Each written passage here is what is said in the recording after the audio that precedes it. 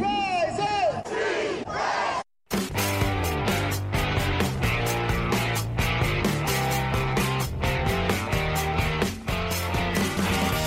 This is the Rise Up See Red podcast, all about the Arizona Cardinals and the NFL, featuring insider and outsider perspectives. Enjoy the best hour of Cardinals talk on the web. Now here are your hosts, Jess Root and Seth Cox.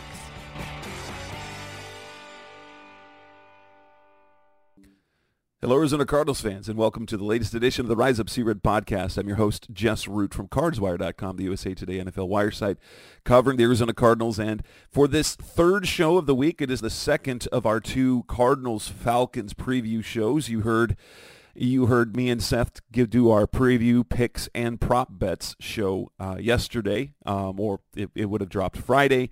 And dropping today on this Saturday is the preview show that I have with Will McFadden, one of the hosts of the Bleav in Falcons podcast, and also a contributor over at the Falcoholic, one of SB Nation's NFL sites. So he's kind of a compadre of Seth over there on that network. Will, glad to have you on. How you been?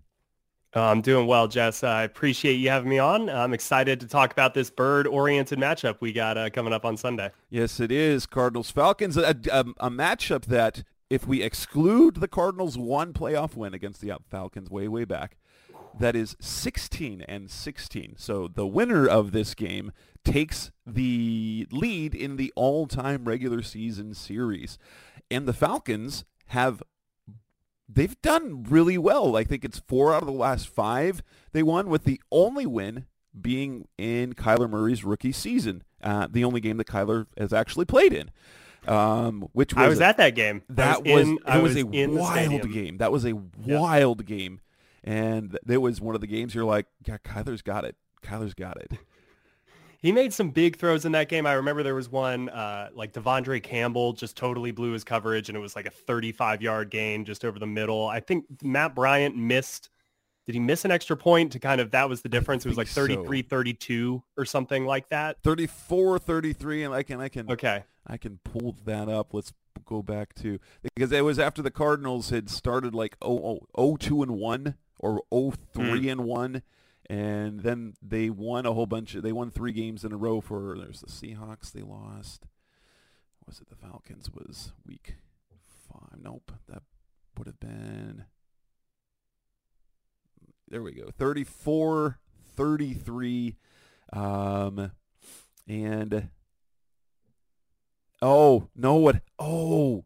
Is that the Atlanta, with under 2 minutes left, scored what would have been the game-tying touchdown, and the kick was missed.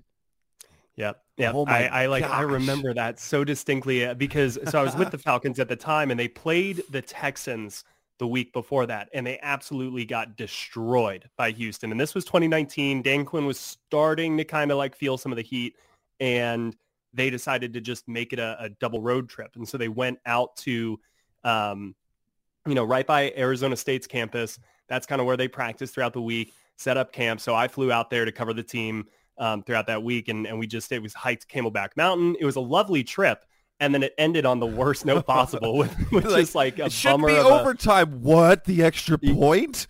Exactly. And so it was just kind of a bad season. Really was starting to go downhill at that point, and you felt like, ooh, this team's a little bit, in the desert, they're snake bitten. Who knows? Like that's kind of what the feeling was at that point. So I remember that game distinctly. So yeah, and Matt, so the quarterback situation, if we could just talk that, what is it? Just the ghost of Matt Ryan, or what is it that it seems like this team overall has a lot of pieces in place? The skill players, you got Tyler Algier, Bijan Robinson, Drake London, Kyle Pitts, and it seems like, and for me, especially as we watch the team over the last couple of seasons, last season and a half, is you watch this team and you go, are they good? Yeah, they're good. Wait, are they good? That's kind of been how you look like they have the pieces. Arthur Smith's got some good things going, and you're like, oh, okay. They're getting there. Oh, they're good. Are they good? This is kind of like my reaction to the Falcons, is that they are like the Cardinals for this year. They're early in the year. I called them a good bad team, and for sure. And basically now I've been to the point where it's a bad team that's also a good team. Defensively, they're a bad defense that is sometimes good. I think the Falcons are a good team that's also bad. I think that's a fair way to put it. I think they feel like a car that's got restrictor plates on at times, and that's why I think you're seeing level of frustration amongst the fan base. And I mentioned Dan Quinn's seat kind of getting hot during that 2019 season. Internally, I still have a hard time believing that Arthur Smith is, really on a hot seat right now. Like it's 4-5. They've been in the thick of the playoff race really all 3 seasons he's been here, which is incredible given the lack of talent that they kind of had the first 2 years. This season is the really first season that he and Terry Fontenot have been able to build a roster that they really had a big hand in bringing, because they didn't have any financial freedom the last 2 off seasons due to the contracts Thomas Dimitroff and kind of the previous regime doled out. And so this year 3 was always going to be highlighted a little bit as the year that you need to reach the playoffs, the year that you need to win your division, kind of reach that next step. And it's interesting. We've seen teams, I think, go about building their roster in 2 ways, right? The first is you try to land your rookie quarterback, and then you just use all of that money that you save from having a rookie quarterback, and you build up the team around him. The other is kind of the Eagles model, where you build up the team and then you hope that you find that missing piece quarterback, plug him in, and then you go from there. I think the Falcons are opting more towards that latter model, where they've used their draft picks not to get a quarterback outside of Desmond Ridder, but that's a 3rd-round pick. You're using your premier picks to kind of get high offensive talent, and then they brought in a ton of defensive veterans this offseason, and you're seeing the impact that it's had on the ball. But the big question mark has always been quarterback, right? And last season, Marcus Mariota, the Falcons really, and I give Arthur Smith a lot of credit for this, they changed their offense and made it such a weird, unique throwback offense, because I think they knew that the threat Marcus Mariota presented with his legs, you could just kind of have a higher floor of competency, because that's an extra threat in the run game. It changes the math on defense, and it kind of swings it in the offense's favor. They don't have that this year. And so I think you're seeing an offense that is, has a lower floor at times. It does have, I think, a little bit of a higher ceiling. And we have seen Desmond Ridder prior to being benched. He was making some notable improvements. He was just turning the ball over way too frequently and at way too critical of a time. And so now you enter Taylor Heineke, maybe try to raise that floor a little bit, even if it maybe lowers the ceiling of the team. And I think you saw a little bit more consistent play from the Falcons last week. But the quarterback situation is still the biggest question. I still don't think we've seen the last of Desmond Ridder, but that's kind of where the Falcons are at. It feels like a team that is, the individual parts are actually better than the sum of the whole right now, which is not what you want. Right. So I think the move to Taylor Heineke, and Taylor Heineke to me is an answer, but is never the answer. And do you think that Desmond Ridder still can be the guy? I loved him in college. But it's like what offensively the Falcons have done since he took over has been really, it's been oddly uninspiring overall, even though a stat that I had no idea, and I couldn't find the stat anywhere. Jonathan Gannon said this week that Atlanta is 3rd in the NFL in explosive plays, and yet still has their offense, they've got some games and then other games that they're just not good offensively. And is that a result of the turnovers? Because I know that the turnover numbers are really, really, they're jarring, because they've had a turnover in 8 straight games. There's been multiple turnovers, I think, in 5 of the last 6, and there's a couple in there with 3. And that's just in the NFL. That is the 90% of the time. That is your basically your money stat. Losing the turnover battle usually means losing games unless you are a far superior team in many other ways. Absolutely. And I mean, you hit the nail right on the head. I just, our most recent podcast on Bleav in Falcons went up last night, and it was 5 stats that explain the Falcons' 4-5 start. And one of those stats was, of course, the turnover margin. So I've got these numbers ready and handy to go right in front of me. They are -7 right now in turnover differential, which is 2nd worst in the NFL. So, I mean, that right there, you're going to have a really hard time winning football games when you're -7. But they have 9 takeaways, which is 6th fewest. So they're not turning the ball over as frequently as they need to. We've seen it in spurts. They had 2 fumbles last week against Minnesota. Jesse Bates started the season with 3 picks in 2 games. So like you felt that was going to be a part of this defense. It just hasn't been consistently. Offensively, 16 turnovers. That's the 4th most in the league. And you mentioned that they came in bunches. Jacksonville, 2 back-to-back picks on back-to-back drives. 1 was a pick 6. That totally flipped that game and let Jacksonville take control. Washington, 3 turnovers in the second half, 2 in the fourth quarter, 1 on your final drive when you're kind of trying to make a comeback attempt, 1 when you're down there at the 1-yard line. You have a delay of game that backs you up, and then you throw a pick on the next play because Desmond Ridder looked flustered that he was going to get a second delay of game. It's then kind of comical. And then this past week against Minnesota, late in the third quarter, again, a game that they weren't running away with, but they felt like they were super in control of. Bijan Robinson fumbles. The next series, Taylor Heineke throws a pass behind his receiver. It gets picked off. Ooh. Minnesota then takes control of that game, and we all know what happens from there. The magic of Josh Dobbs that we never saw here in Arizona. No, honestly, that was because you guys incredible. didn't play. It was either going to be Minnesota or it was going to be Arizona. If Josh Dobbs was on this team still, I guarantee you we would see the same thing this week. So here's Falcons. the thing. Bomani Jones famously just says, you knew, or he said that Josh Dobbs, if there was anyone who knew that could happen, it was Josh Dobbs being offered at Georgia, and that's exactly what happens to the Falcons no matter what. And see, that is kind of why Bomani is a real one. As much as it seems like he is just crapping on the Falcons, he's not wrong. Like people who live here in Atlanta, we know it. It's like he sucks. It's like crack you keep going to, and I don't know why I keep going back to him because they let me down every single time. So Dave Choate, the editor-in-chief at the Falcoholic, always pretty much starts like each Sunday saying "gird your loins" on Twitter, and that might as well, instead of "rise up," the Falcons' official slogan might as well just be "gird your loins" because it's what happens every single week. Like when Scott Hansen on NFL Red Zone calls it the witching hour, and it's just basically the start of the fourth quarter for all these 1:00 games. All 4 quarters are the witching hour for the Atlanta Falcons. I mean, they find ways. Will Levis having a career game, against them in his first start. Josh Dobbs doesn't even know his teammates' names coming out there winning a game against him. So it's one of the reasons I'm a little afraid of Kyler Murray coming back. Like, yeah, he's a bigger name, but like they don't have any film on him. They don't have whatever. A discombobulated offense can be a scary offense anytime they're playing Atlanta. Yeah. So what are the things, we've talked a lot about what they've struggled with, but what are the things that they do well offensively? And what are the things that they do well defensively?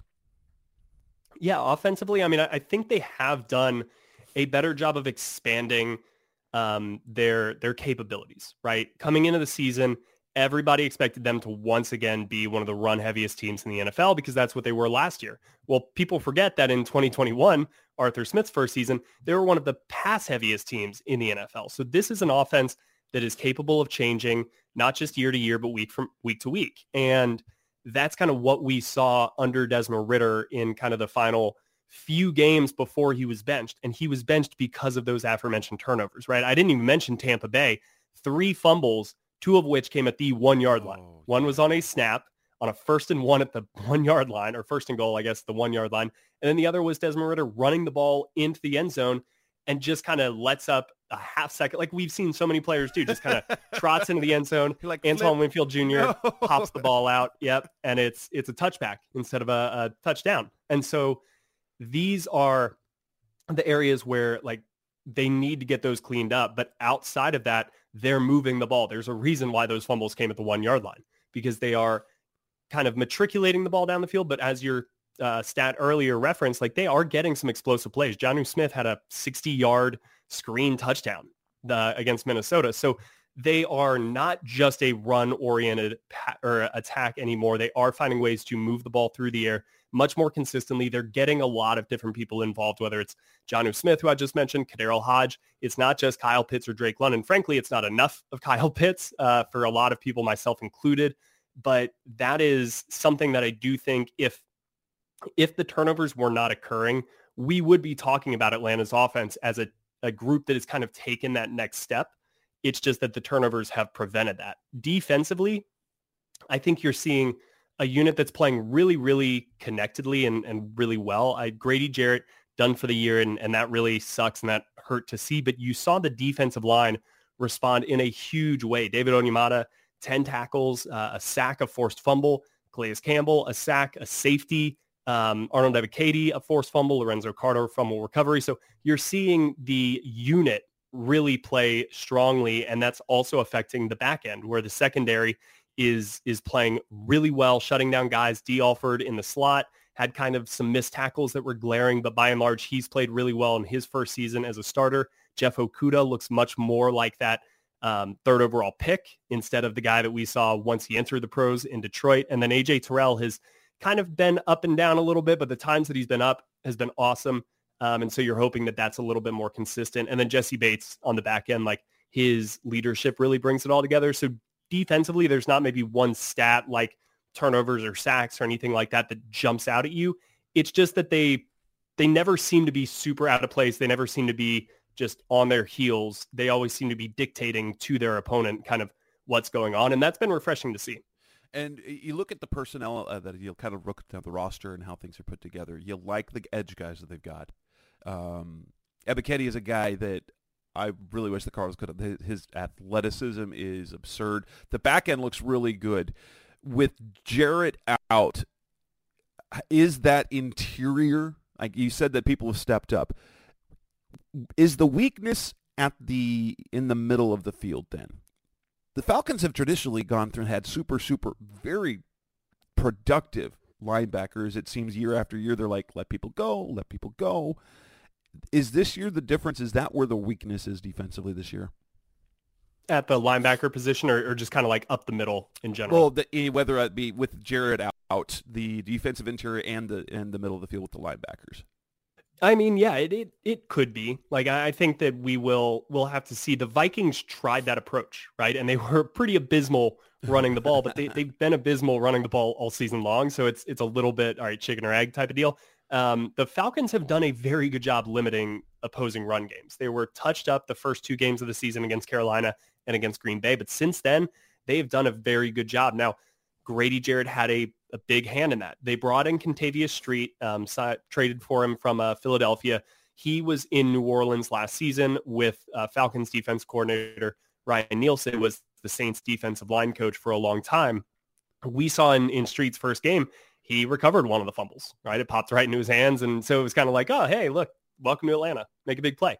And that's nice to see. I think that the fact that he has experience with Ryan Nielsen means that he's probably come in and hit the ground running, knows what to do. He's played with David Onyemata, who I mentioned, and he's having a great year. So I think it's a little bit of a time will tell what Street's, how big of a drop off that is from Jarrett to Street. But the Falcons linebackers, they do a really good job, I think, of defending the run because they all are kind of single gapping. The linebackers are running downhill to their fits. And then they use their safeties kind of to confuse things on the back end, and they run a lot of different simulated pressures. So sometimes you'll see Caden Ellis, another former Saint who is playing well in his first season. He's going to look like he's blitzing that A-gap. He's going to drop. Maybe then you get Nate Landman, their other linebacker, who is a backup filling in for Troy Anderson, who was lost for the season in week 2. But Nate Landman has played incredibly well as an undrafted player who, they have high hopes for. But they really just want to confuse the quarterback. They want to confuse the offensive line and kind of by extension, the running back, and fill these gaps hard, make the tackles in the backfield.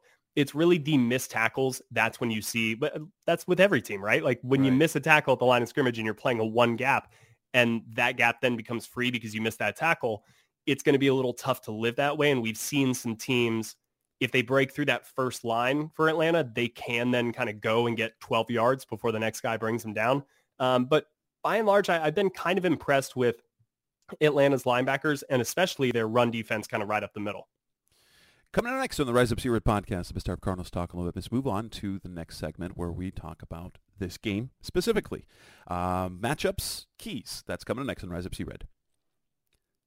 We're back on the Rise Up Seaward podcast, the Best of Cardinals talk on the web with Will McFadden from the Bleav in Falcons podcast and a contributor over at the Falcoholic. Will, let's talk about this game in particular. You talk about how they've been pretty good against the running game overall. The last 2 weeks, though, and I know that last week, a lot of that came from Dobbs himself and his 66 rushing yards, but over 140 yards, 140 or more yards allowed in each of the last 2 weeks, that's kind of the money stat that we look at for on the Cardinals side of the ball, because what do the Cardinals have to do to be successful offensively this year? And it's been run the ball. They're getting James Conner back, and Kyler Murray returns to the lineup.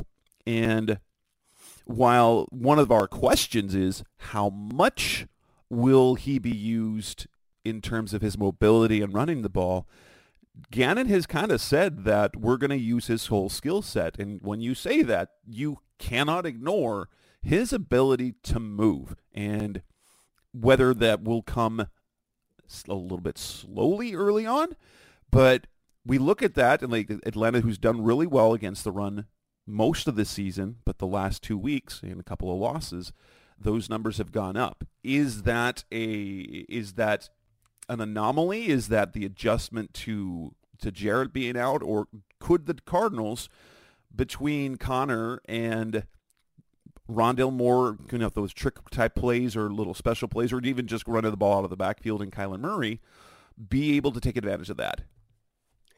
I think so, and I think that's the right way to approach this matchup.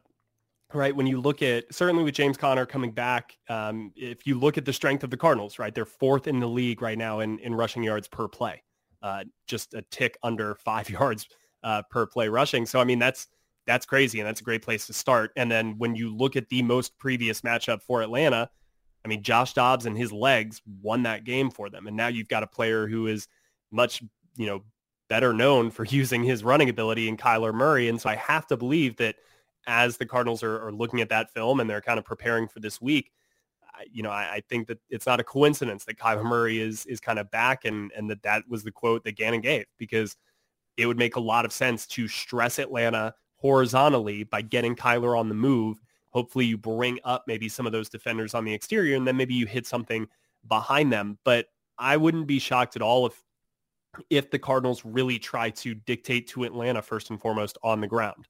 Right, you get James Conner going in between the tackles. You get a Rondale Moore kind of stressing the edges. You get Kyler on these boots and fakes and get everybody flowing and running for Atlanta's defense.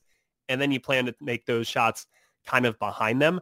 That is something that would concern me for sure if I'm an Atlanta defensive coach, because until you prove that you can get the quarterback down in open space, that is a great way to attack this defense, because you saw a player who, again, 5 days with the team, doesn't really know any of his teammates' names, certainly doesn't know the play, and that was successful for them. So imagine putting a better athlete back there who knows this offense. I know it is a new offense and that he has been injured, and this will be kind of his first regular season game actually running the show, but still, he's going to know what he's doing. He knows Hollywood Brown's name. He knows who James Conner is. He knows these guys. So that is 100% what I expect to see from Arizona on Sunday, is a heavy dose of the run and a heavy dose of play action and rolling out and getting Kyler on the move. How will the back end use? Are they more of a follow, or are they more a side when it comes to matching up with Michael Wilson and Hollywood Brown? Historically, the Falcons and A.J. Terrell have been more of a side defense, where A.J. has usually played the left side of the defense. However, this year, again, Ryan Nielsen and Jerry Gray, longtime defensive coach, stops like Green Bay, Cincinnati. So he is really well respected for what he does in the secondary. They have kind of adopted more of the Saints aggressive, physical, we're going to play up close to the line of scrimmage, get our hands on you, and they've moved guys around as well. So they've shadowed a little bit more. You'll see Jeff Okudah mirroring his guy. You'll see A.J. Terrell mirroring, but I also think they kind of mix and match between those. So I don't think that you're necessarily going to see, okay, A.J. Terrell, you just have Marquise Brown, and that's it. Jeff Okudah, you just have this guy, and that's it. Like, they're going to probably swap some things around, because that is part of the design of Atlanta's defense. Atlanta wants to give new looks on every single snap to the quarterback so that he just kind of doesn't get a read on what's coming, or even, hey, this is a matchup that we like. They're not going away from this matchup, so we're going to just pepper this to this guy. The Falcons don't like to make it that easy on offenses. if you look at, so the Cardinals have a major concern with availability this week with their offensive line. Right now, left tackle DJ Humphries, left guard Tristan Colon, right guard Will Hernandez. It looks like all three are probably going to miss this game. You got Calvin Beachum, who'll play left tackle. You feel okay with that. Dennis Daly at left guard. The truth is that that left guard position, the 3 days that they've had Elijah Wilkinson, former Falcon last year. He started the first half of the season, but wasn't that great. Cologne took over for him. He got hurt. It's Dennis Daly, who played left tackle all last year for Tennessee. Wasn't good at all at left tackle.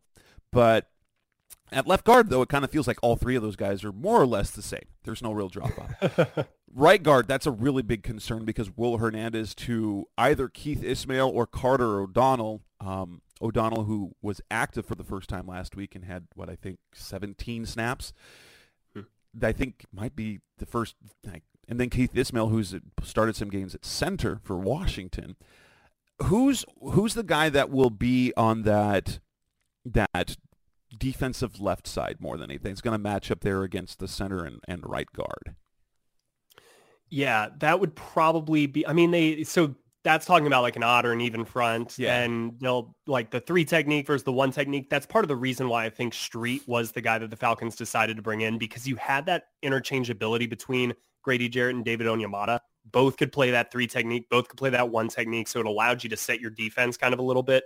And I think that you'll see them still be interchangeable there. But you mentioning all of the kind of offensive injuries, what I think that's going to lead to from Atlanta is something that they do really like to do, and those are the simulated pressures that I talked about. You're going to see, even though Lorenzo Carter and Bud Dupree and Arnold Ebiketie and these guys are all listed as kind of defensive ends, they're kind of like hybrid edge players in a 3-4, even though this is a little bit more of a 4-3 look.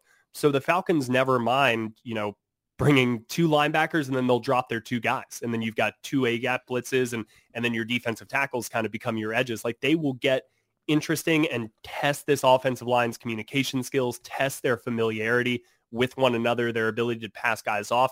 So it's not so much that I think the Falcons are going to, isolate Cam Jordan or somebody and say, we're lining you up over this weak point and you're just going to run into it until it gives. They're going to really, I think, mess with the cohesion and the communication of the line, knowing that they've got a few of those key pieces missing, and see if it's a game of telephone, see where that communication breaks down, and can you get a free runner coming at Kyler Murray? The Falcons have been able to do that. They've done a good job. They had some looks against Josh Dobbs.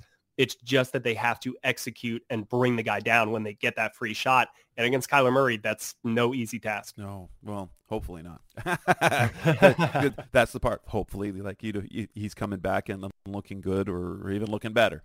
What are matchups where you like the Falcons in terms of advantage?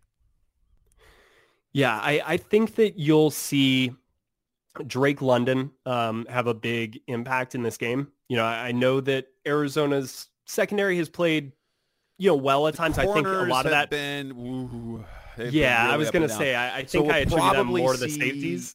Antonio Hamilton will probably draw him more. That's the guy they've tended to use on the bigger, more physical guys. Yeah, and I think Hamilton has done okay. Like he's been like league average to me. I think Wilson on the other side is a little bit more of that matchup that you look to. So maybe a guy like Van Jefferson, although he has not popped for Atlanta so far since they acquired him. Kadero Hodge is a guy who, if you're talking about Taylor Heineke being the quarterback for, a majority of the season, he's been working with those second team guys. So players like Kadero Hodge or Scotty Miller, or Matt Collins, who has been on the injury report, not practice all week. So I doubt he'll be playing on Sunday, but that is why you're seeing kind of Kadero Hodge be a little bit of a go-to guy over the last couple of weeks since Taylor Heineke has been in there. So he's a little bit of a sneaky X factor if Hamilton is just shadowing Drake London and does, take him away. But even if that's the case, like the Falcons are going to get their looks up to Drake London. He is a jump ball contested catch specialist. So even if he's covered, the Falcons are going to put it up in a spot where he can get it. And he's done a great job of coming down with those those balls so far this year. So that's kind of where I'm looking at it. It's a little bit counterintuitive, but then also you marry that with Tyler Algier kind of right up the middle. So I think you'll see the Falcons do less of the, we're going to run the ball on the edges and the exterior, which is what they've kind of liked to do. That's where Bijan Robinson has kind of done his best work. Even Tyler Algier and Cordero Patterson, they can go around the edge. But I think you'll get a heavy dose of Tyler Algier kind of up the middle, and then we'll maybe see Taylor Heineke attack the perimeters and the boundaries a little bit more, which is kind of counterintuitive to Atlanta's offense. They like to attack over the middle, so I'm sure they still will find ways to do that. But when you've got Budda Baker and you've got Thompson kind of prowling the middle of that field, that's where I think you'll see them take their chances maybe on the boundary a little bit more and choose to attack the middle via the run. So that's kind of a matchup I like for Atlanta's offense. And what are the matchups that you are most concerned about with this matchup? I mean, you've already kind of mentioned the mobility of the quarterback being one.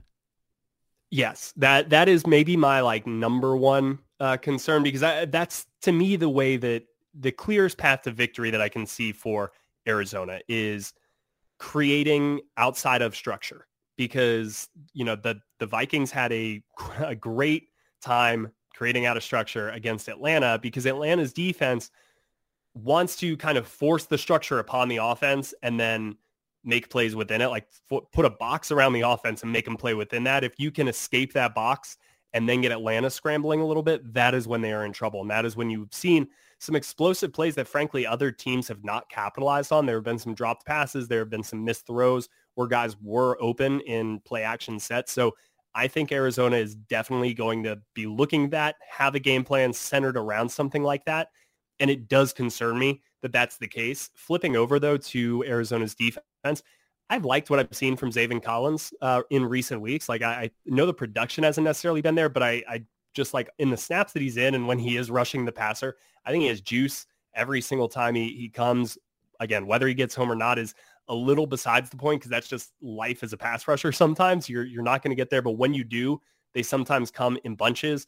And he could be a player that if on Sunday night we're looking back at the box score and it's like Zaven Collins has 1.5 sacks and 2 tackles for a loss, like I wouldn't be shocked, because Atlanta's offensive line has been a little bit shaky in pass protection. Caleb McGarry, especially at right tackle, but Jake Matthews at left tackle as well has not been as strong as he has been previously. So I would look at Collins and Gardeck and some of those guys and say, okay, if they can get Taylor Heineke on the ground or make him uncomfortable, then that's another pretty nice path, I think, to victory for Arizona.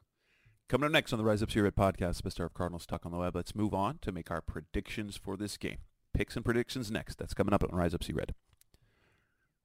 We're back on the Rise Up Red podcast, Best of Cardinals Talk on the Web, talking with Will McFadden from the Bleav in Falcons podcast, and contribute over at the Falcoholic SB Nation's Atlanta Falcons site, almost at Arizona Cardinals site, because that's what I'd say with Seth, my co-host. And so, looking to this game, this is, I will say honestly, with Connor coming back, with Kyler coming back, the juice that there's going to be at the home stadium with Kyler's return, this is, I view it for the Cardinals as I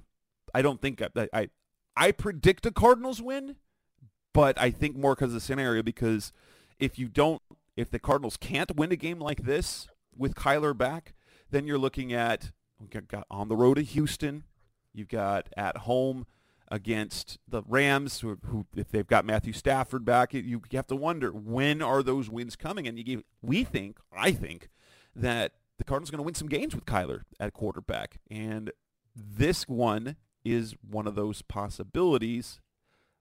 But let's hear what you got. What are your thoughts on how this game will actually play out? I think it'll be close. I totally agree with what you said kind of at the beginning of the podcast, where the Cardinals have been a good, bad team. They have played, even in the games that they've kind of gotten blown out. Except last week. That was horrific. They were a bad team. Oh my gosh. They were a good God team last week. That's exactly what they were last week.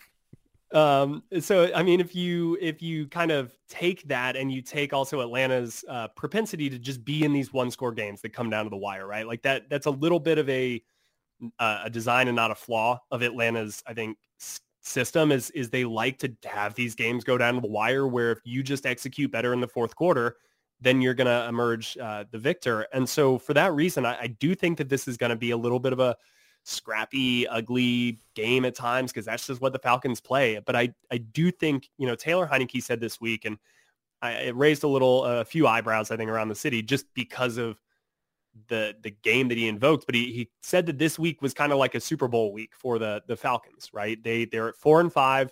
They've got the bye week, and then they've got a 7-game sprint kind of to the end. But a lot of people externally, they are pointing the finger at Arthur Smith. They are ready for him out of here. They have had it with kind of his offense, his way of doing things. I think they want a little bit more ISO ball. They want to see somebody just cook. They want to have, an incredible player who's just taking the league by storm. And that's not what this offense is. This offense is designed to wear teams down, get them into the fourth quarter, and then make their hay. So for that reason, I think the Falcons will win solely because they have to win this game. The Cardinals, you guys are still in the Caleb Williams in the Cardinals Drake don't have May, to win all any games. Exactly. There's still a carrot at the stick, whether or not you're 1-16 or you turn this around and you're 9-7 or whatever. But I just think that there's more on the line for Atlanta. So I think this is going to be something like 27-23 Falcons. I think that the Cardinals will get their plays. And I'm not even necessarily opposed to thinking that they're going to be leading 23-20 with 6 minutes left in the fourth quarter. It's just, I think the Falcons will find a way to get something done here on the road because frankly, they have to. That makes sense. Look at this game. How many turnovers are there in this game, do you think? Ooh, that's a good question. I think it'll either be this is so it's either going to be surprisingly a lot or surprisingly little. There's a quote. I'm not even going to get it right, but I think there will be, I'll say 3 turnovers. I'm just going to go right in the middle of that number. With 3, yeah. So you're guessing that if with you saying a Falcons win, it'll be 1 turnover for the Falcons and 2 for the Cardinals. I think so, but I wouldn't even, they beat Tampa Bay turning the ball over 3 times, right? It's just that's going to be a lower scoring game because the Falcons have been moving the ball offensively. Yeah. It's just they've not been scoring points. So I could even see it being 2 Atlanta turnovers and 1 for Arizona and them still finding a way to get things done. But yeah, I think it'll be kind of a 1 and 2 type of deal. I have this game at 24-20 Cardinals, and I think it comes down to the wire. Like in a perfect world, it would be a Kyler Murray late fourth quarter winning drive to bring Kyler's magic. That's your storybook ending. Yes, I could also see a scenario. This is where my co-host Seth Cox predicted that it would be, the Falcons with the ball trying to do it and turn the ball over. In that it'll be a Taylor Heineke mistake towards the end of the game that'll and honestly the turnovers happen in that scenario because when you're playing from behind, you have to try things and then that can kind of do that. But I think is probably there's going to be multiple turnovers by someone. And yeah, I do think this is going to be a really intriguing game. The Cardinals with Connor in the lineup averaged 22 points a game. Cardinals with no Connor, the 4 games that he missed, 10.6 points a game. And so, if anything else, when Josh Dobbs looked pretty good, it was with Connor in the lineup. The moment he was out, that was when the floor, he went from playing near his ceiling to playing very, very badly. And then on top of that, and Imari DeMarcado, their undrafted rookie out of TCU, he was hurt, and the run game was still steady. DeMarcado's probably out this week, but last week, it was the perfect storm of crap because you got Clayton Tune, first NFL start against the number 1 defense in the NFL, and 2 running backs that have a career rushing average of under 3 yards a carry, Keontae Ingram and Tony Jones. It was bad. They had 13 rushing yards on 16 rushing attempts that weren't Clayton Tune scrambles. They're designed runs, 13 yards and 16 carries, and I think that changes this week. So now, if we're picking sacks, how many times do you think Atlanta gets Kyler? How many times do you think the Cardinals get Heineke? I think Atlanta will get Kyler twice. And I think the Cardinals will get Heineke. I'm also going to say twice. You know, I don't think sacks are going to be the reason that this game gets out of hand one way or the, unless there's like a strip sack or a sack fumble. But I think you'll see the Falcons do a good job of harassing Kyler Murray when he gets out of the pocket.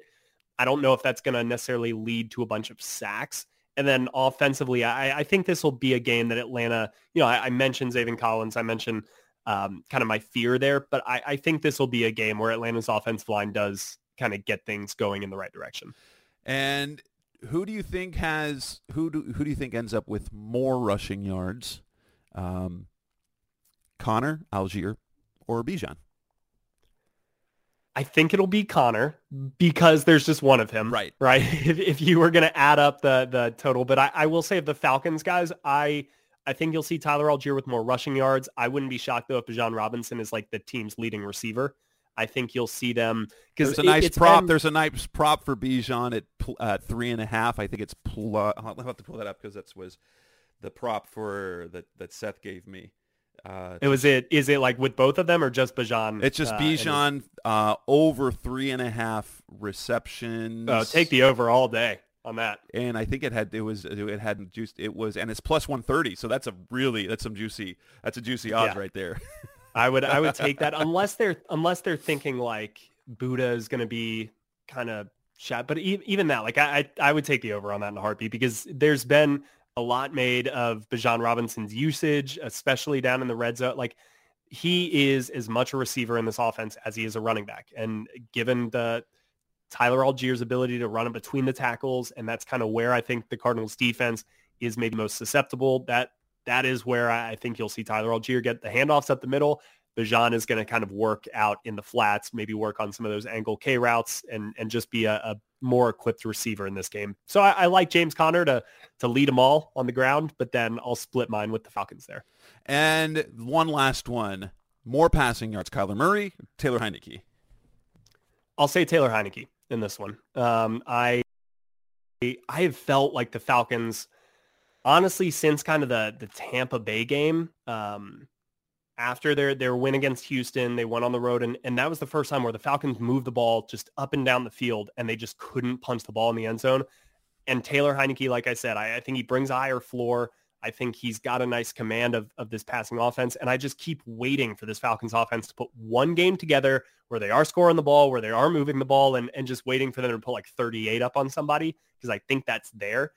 Again, that's not my score prediction for this game. You heard it. I just think that maybe Taylor Heineke can tap into that a little bit more and throw the ball around. And with that, we will wrap up this edition of the Rise Up C-Red podcast, Best Hour of Cardinals Talk on the web, episode 485. We've been talking to Will McFadden from the Bleav in Falcons podcast and also over at the SB Nation's The Falcoholic. You can find Will on the network that I still call Twitter at Will McFadden, and as part of the Bleav network over there. Will, appreciate your time. And of course, you can also catch his work over on the Falcoholic. You'll find that site along with Seth's site on the SB Nation's 300 plus site of team sites and blogs over there. SB Nation, which was my former home long time ago. For my writing stuff. So, Will, thanks for coming on. I really appreciate it. And with that, Seth and I will be back to talk on Tuesday night. You guys will hear it on Wednesday when it drops. Hopefully talking about, we'll see what happens, whether it's a Cardinals win, whether it's a disappointment, and how good Kyler Murray is. Thanks for listening. We will be back again soon. Thanks for listening to the latest edition of the Rise Up C-Red podcast. Listen to previous episodes and subscribe to the show on Apple Podcasts, Stitcher Radio, Audioboom, or many other podcast platforms so shows are delivered directly to your mobile device. Please give the show a 5-star rating and always support the sponsors who support the show. We'll be back soon for the best hour of Cardinals talk on the web. Rise up Red C, be Red C-Red, and of course, Rise up C-Red.